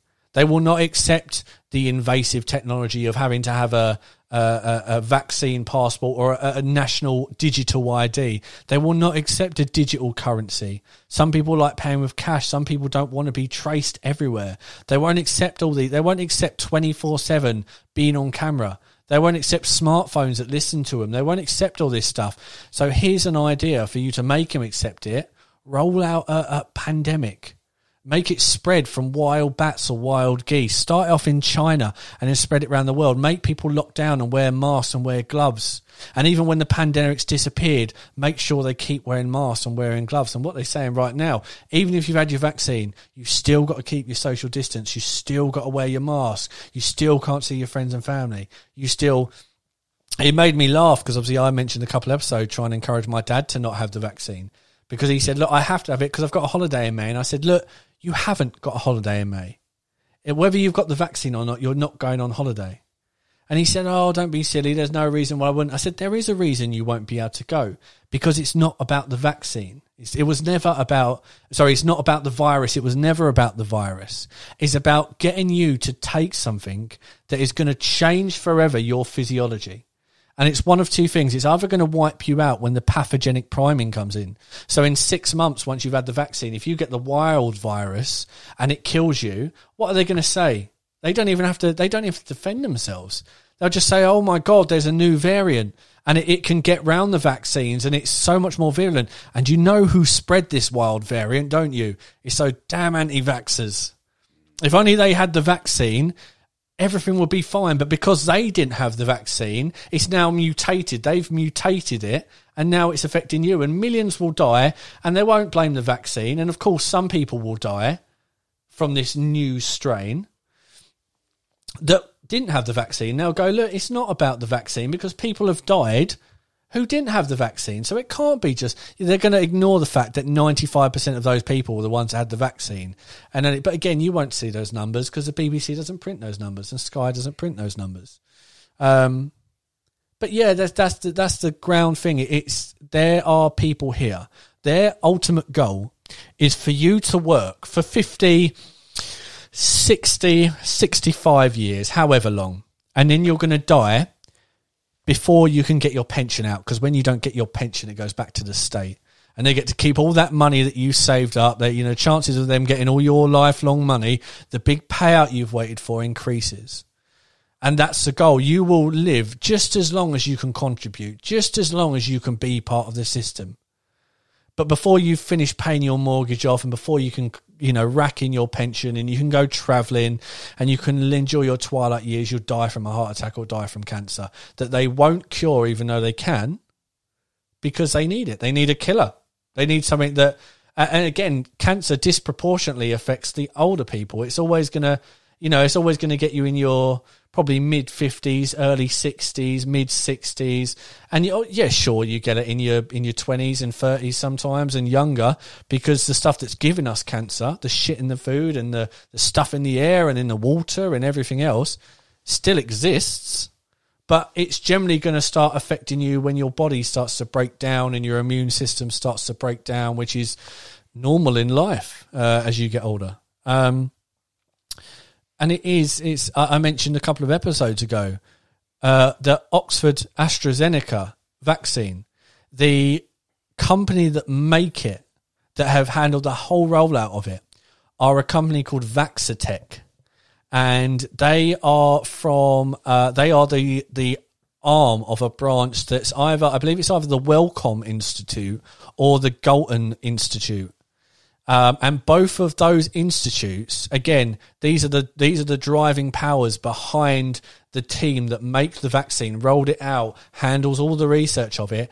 They are institutes on eugenics. And the Galton Institute specifically had talks, even 5 to 10 years ago, about breeding certain people out of existence. And I think they made reference to BAME, to black, Asian, minority, ethnic people, saying that they had to purge inferior stock, as they called them. And that's what it's about. That's why, again, you think who can say I'm not getting the vaccine? The rich. Because the rich are rich. The rich don't need your money. The rich don't need a job. Often the rich run their own businesses. And you can't fire a CEO from the top of the business or a business owner. You can't fire Jeff Bezos. And you can't fire, what's his name? Elon Musk. No one's firing Elon Musk. So if Elon Musk doesn't want to get the vaccine, Elon Musk, and nothing will happen to Elon Musk. But Elon Musk is still rich. Elon Musk can afford to say, no, I'm not going to get it. But the people on child benefit, when they say, look, guys, you're only getting your child benefit now if you take the vaccine and your kids take the vaccine. They'll take the vaccine and maybe they'll die in a year, or maybe it just means they'll get cancer 10 years earlier than they would have, or 15 years earlier, or maybe they'll get some other condition. But it still means those people are going to die a lot quicker. And maybe, as we've mentioned, actually a good time to get onto this, maybe the vaccine will sterilise them. So it came out, it's a fact now that 70% of the negative effects happen in women. So that the vaccines disproportionately affect women. And what we went over in the episode V for vaccines, we're not saying the V word, which I think was the second episode, is I said what they're doing, and this is the reason they have to keep all the vaccines at a certain temperature, and they're very, very fragile, is that they're encased in a lipid nanoparticle. And that nanoparticle has been linked and is used right now, currently, in the sterilisation of animals. So you will inject this nanoparticle into animals, into dogs and cats, if you want to chemically sterilise them. And they have wrapped the viral mRNA messenger code in a nanoparticle that sterilises. And Chris sent me a video earlier that I only just got round to watching. But I'll let him explain it, because you know, I was of the mindset before, well, so many of these places are saying you can't work if you don't get a vaccine, or you can't go on holiday if you don't get a vaccine. When you read into them, they say you must get a vaccine or a negative test. But obviously they hide that down the bottom because they want you to think you have to get a vaccine and you can't just take a negative test. But we found something out about the tests. And I'll let Chris maybe elaborate on that one. Yes, it's a video that's circulating at the moment right now. If I would get the name, I can't remember what his name is. Freeman. I can't remember his first name. But basically, he's basically looked at the test, and you could see on the box itself, it says it contains EO, and when you look at EO, you open up the test a little bit more. Inside the test, it tells you that it contains ethylene oxide. So when you actually look at ethylene oxide and what it can cause, it is a cancer-causing substance. It contains cancer-causing substances in it. And to put that, I'll do a little breakdown of what it is. So at room temperature, ethylene oxide is a flammable, colourless gas with a sweet odour. It is used primarily to produce other chemicals, including antifreeze in smaller amounts. Ethylene oxide is used as a pesticide and a sterilising agent. And again, it's worth just specifying there that in smaller amounts, and this is the verbiage, in smaller amounts, ethylene oxide is used as a sterilising agent. So some people will go, as many things, they go, well, it's the, what's the phrase? It's not the poison, but it's effectively the amount of the poison. Yeah. So people will go, oh, well, that might be, ethylene oxide might be a steriliser. If you drunk a whole cup, it might sterilise you. That's not what they're saying, and that's not what the chemical does. At small amounts, at minute amounts, it's a steriliser. And again, the swabs, the UK swabs that the NHS is using right now to test your kids, are sterilised using that sterilizer. That's what they're used. They're dipped in. So you're putting that up your nose into the blood-brain barrier. And so many people have said, why is it going right to the back of the nose? Why not just swab my inner cheek? If I've got any other contagious virus, you can swab my inner cheek. If you ever get arrested and they do a DNA test, and a DNA test is a lot more involved than an RNA test, they'll swab the inside of your cheek, and that's enough for them to get a DNA sample. There's no need for them to go all the way up to the nose and effectively cross that blood-brain barrier to get a sample of something that would exist in your mouth, on your tongue, in your saliva.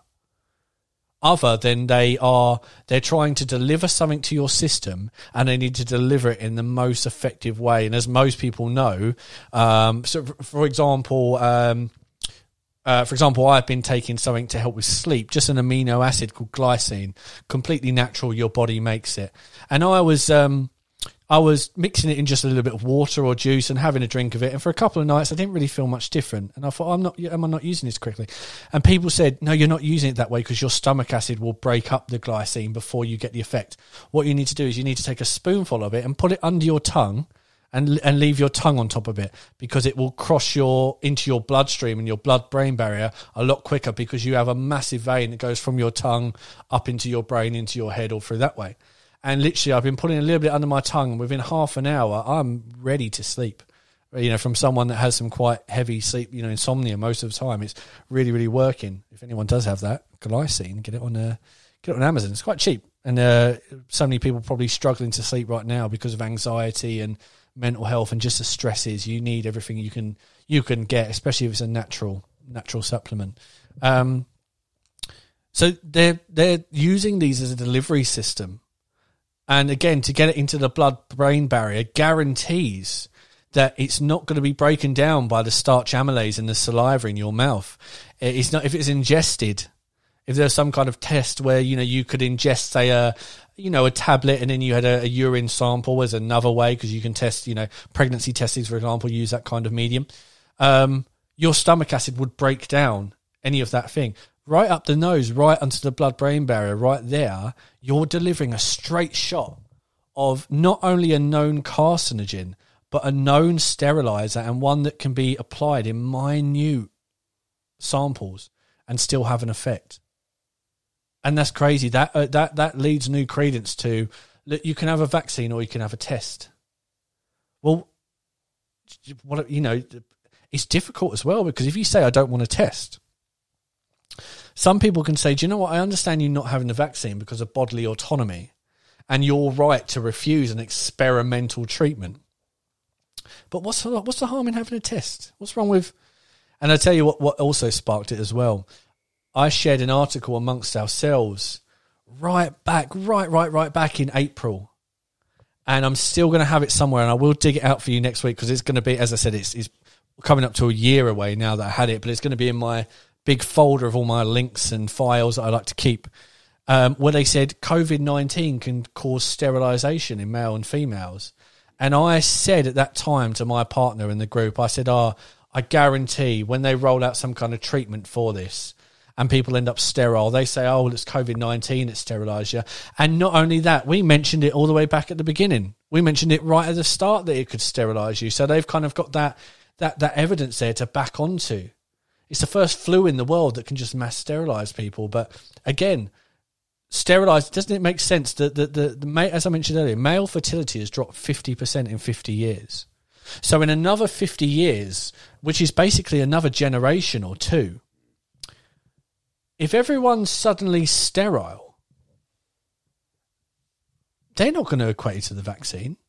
Because the scientists are going to go, look, well, we've got all this evidence, all this data, all these facts that male fertility and female fertility has been dropping at a massive, massive rate for the last 50 years. So what made you think it wasn't going to carry on? So it's nothing to do with the vaccines, and it might have nothing to do with COVID. This is just something is obviously sterilising people. And again, like anything, like cancer and like all the things that really plague mankind, they don't have any answers. They've got all the answers on coronavirus and all the answers on the vaccine, something that's only existed for 6 months or so. But they haven't got any answers. They go, well, we don't know why men are all being sterilised. It could be something in the water, or, diet factors or stress or all these different things, but we can't really pinpoint any one specific reason or really give you anything at all that says why men are suddenly becoming sterile. It's almost, again, the perfect ploy. So much of this is stuff they don't even have to cover up. They just have to not bringing it up. And again, who's gonna really realise? How many men right now are having fertility issues? And it's an increasing amount. And how many men are having fertility issues and going to go that can trace it down? Do you know what I mean?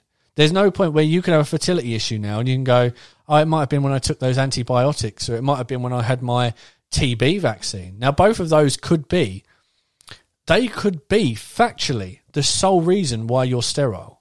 It could have been an infection. It could have been anything.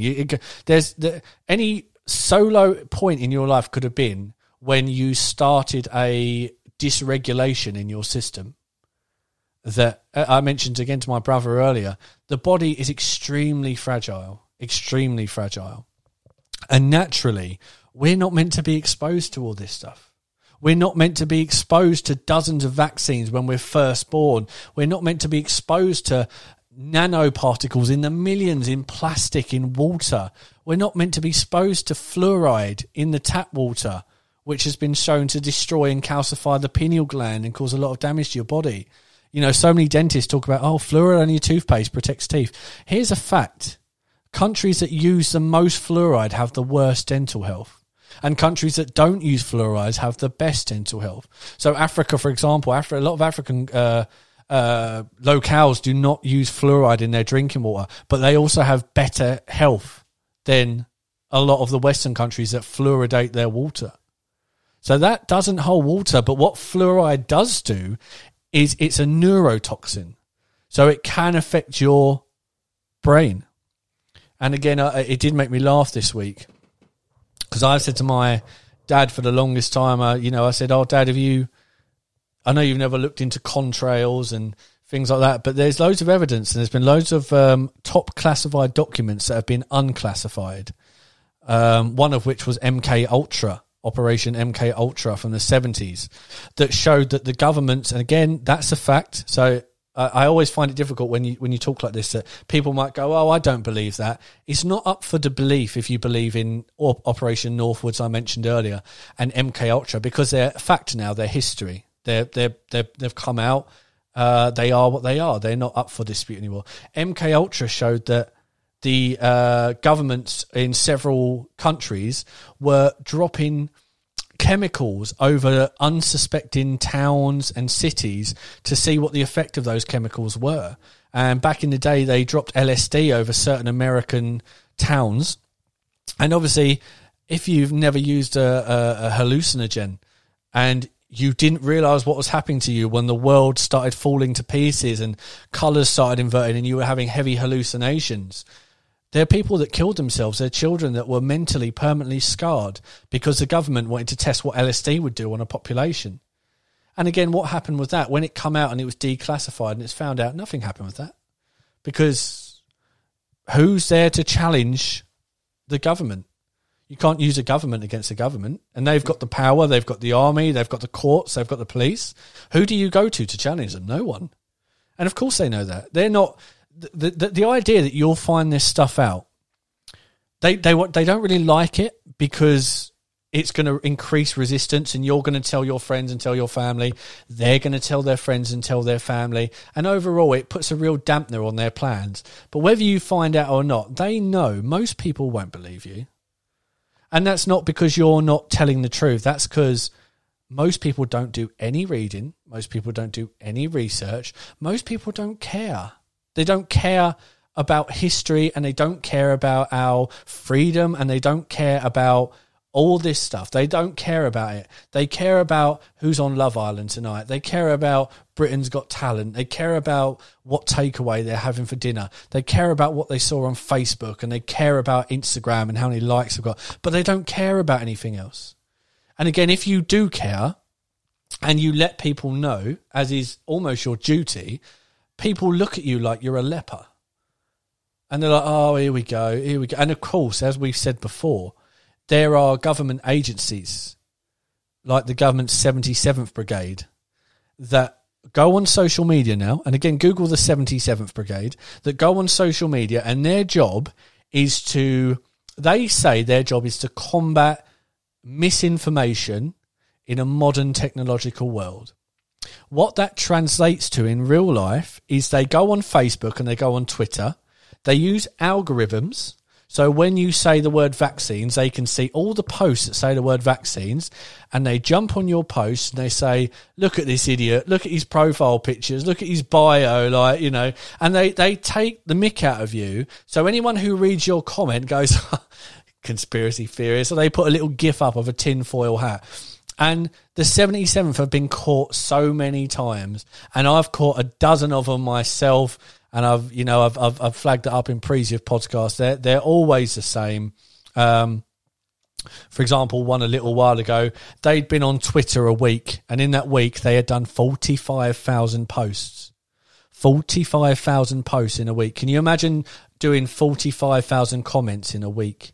No followers, not following anyone, no profile picture, no nothing. And yet, when I went on their profile, the only comments they ever commented on were anytime someone said the word vaccine. And it was never, I had my vaccine today, I'm really happy. None of that. It was people saying, I'm not sure about this vaccine. And then they'd pop on, oh, conspiracy theorist, tinfoil hat. Oh, my neighbour had the vaccine and they've passed away. Oh, here we go, you're one of them. So there are, and again, factual, 77th Brigade, have a Google. There are agents on social media now, Facebook, Twitter, Instagram, all these pages that are there to find people who are spreading the truth and shut them down. And shame on them. There's another one as well. I said, mentioned last week, I still don't know what they're called. They're J-Trig or something to that. It's a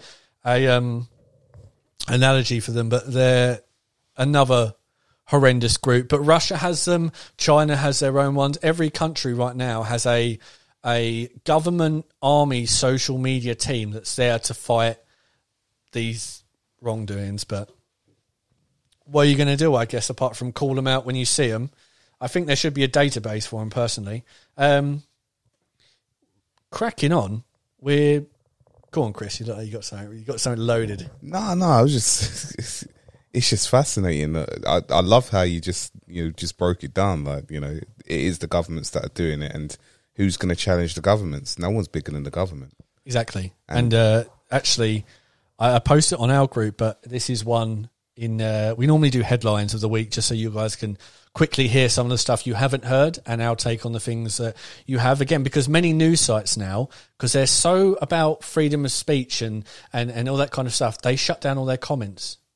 So all the news sites, you go on the BBC, The Guardian, most of the time their comments are closed.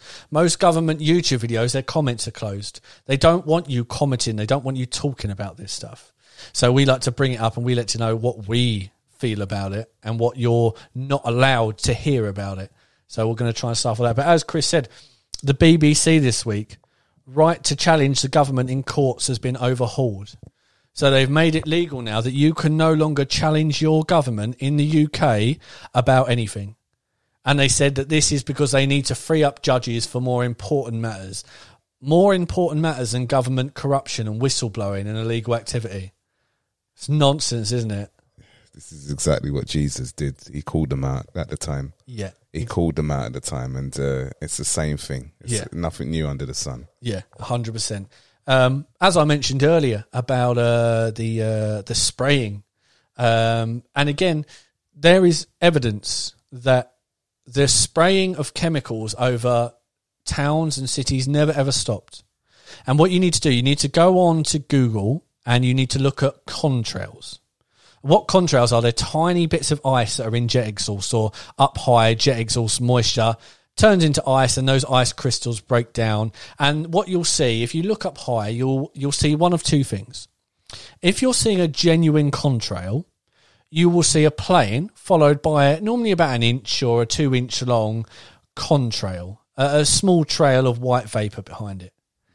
If you see a chemtrail, so this is a plane and these have been tracked, and you can do it yourself on Skyscanner. They're never listed ever on Skyscanner, the app. There are military white planes flying above us that don't do contrails, they do chemtrails. So they're dropping something out of the planes that stays in the atmosphere and it doesn't disappear, and it spreads out over hours and it gets bigger and it grows and it grows. And before you know it, the sunny day is a grey and hazy, gunky mess. And I've been saying this for years, and I said this to my dad. They are doing it under the guise of weather modification. So officially, it's called geoengineering, and it has been happening since, at least as far as we can tell, the 1970s. And he said, no, they don't do that. There's no such thing. There's no point to it. Even though it's gone to court and they've proven geoengineering is happening and real. And what you can do, if you go to non-NATO countries, so for example, I go to normally Turkey once a year. And in Turkey, no chemtrails whatsoever, only contrails. Hundreds of flights flying over the town every year. Nathan goes to a certain part of Spain, and if you go to the Spanish mainland, you'll get chemtrails. If you go out to the part that Nathan goes to, which is a place called La Palma, there's no chemtrails there. Because they don't do it. They do it over big population densities, town centres. They do it over my own town centre here. Anyway, Nathan sent us a document just the other day, a headline from futurism.com. China is rolling out an enormous weather modification system. And the weather modification system is they're going to be spraying certain chemicals and certain metal micro pieces from plane exhaust. Experts say it could spur conflict with neighbouring countries. China's saying that they're going to use it to modify the weather, to put droughts in certain places, remove it in others. And again, they've done this in the Beijing Olympics, where it was meant to be a rainy, thundery day at the Beijing Olympics, and they seeded the clouds with salt and some other chemical, and it got rid of the clouds. But the danger of this, you might go, well, that doesn't sound too bad. The danger is when a place, say a country, say a village in in Africa or India, is going through a drought where they really need rain, they really need water for crops. It could be planned to rain. It could rain, but then certain plains over there could stop it from raining, so that drought continues and the food will not grow because there's no water. It could cause flooding in areas because they incessantly do it. And we saw this in Texas recently, where the snow fell and people were picking the snow up and they were burning it. And it wouldn't burn. And they were putting it in microwaves and it wouldn't melt. And it was turning black when you burnt it. And there were people who popped up and said, oh, that's sublimation. It's because it is melting, but the what would you call it? The water is evaporating into gas so quickly you don't even see it.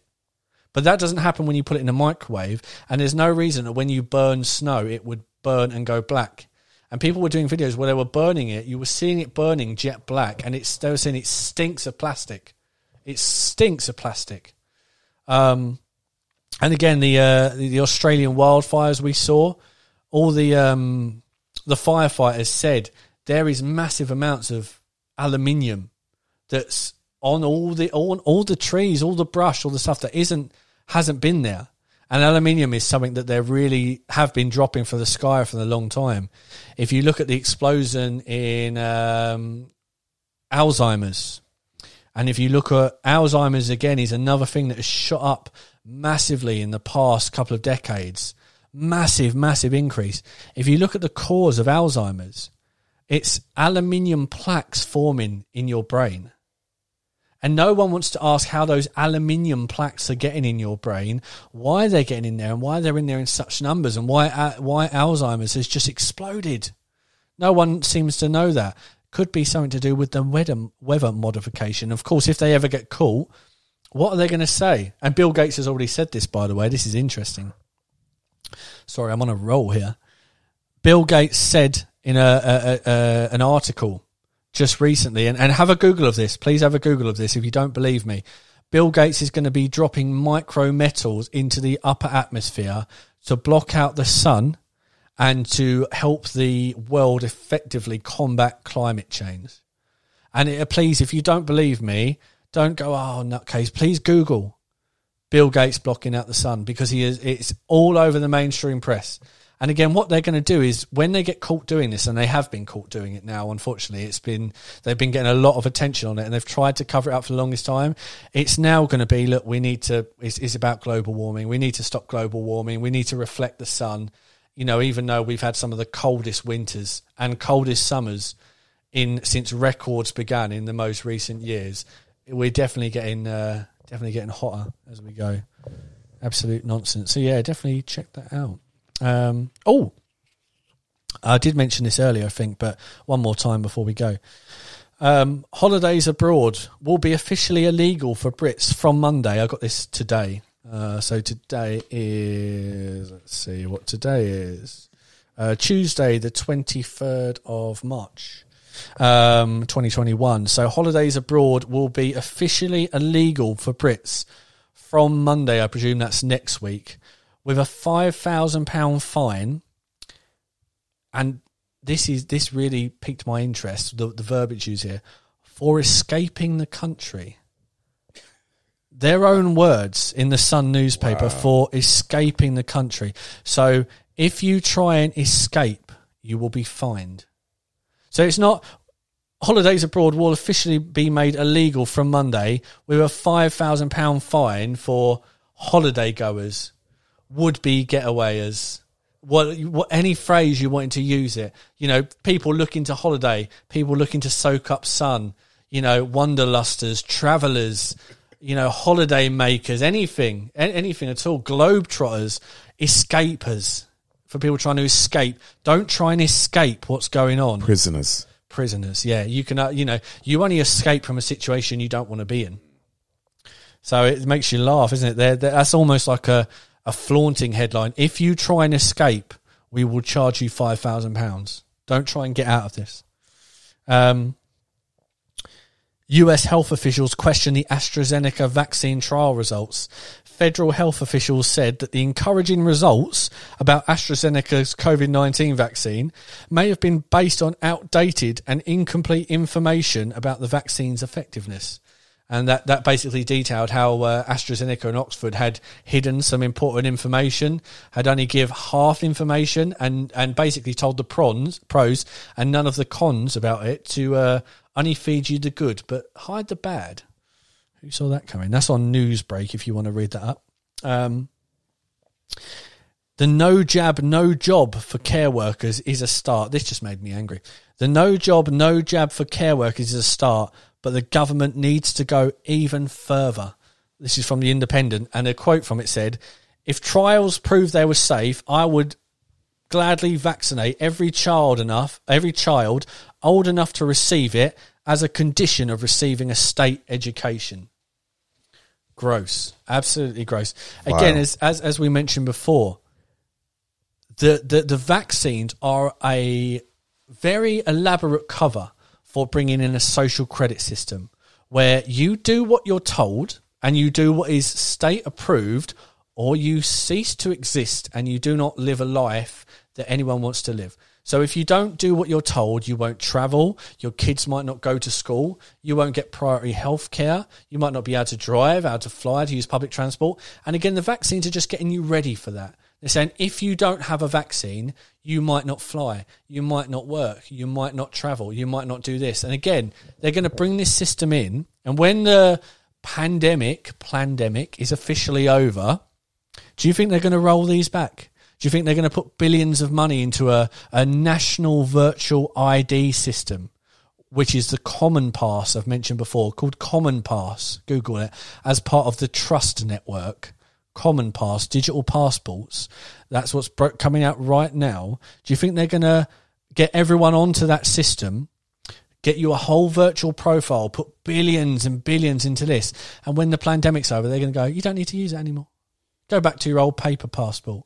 Of course not. It's about getting you onto the digital system and then you being stuck on that system where you can't do anything without them knowing about it. You can't go anywhere without their say-so. And if you say certain things or do certain things that they don't agree with, they're like, oh, sorry. Just like China, whitelisted and blacklisted. If you say certain things about your government or anything else, you're blacklisted from flying. We'll talk about this more next week, but President Biden falling up the stairs 3 times. Did you see it? Oh.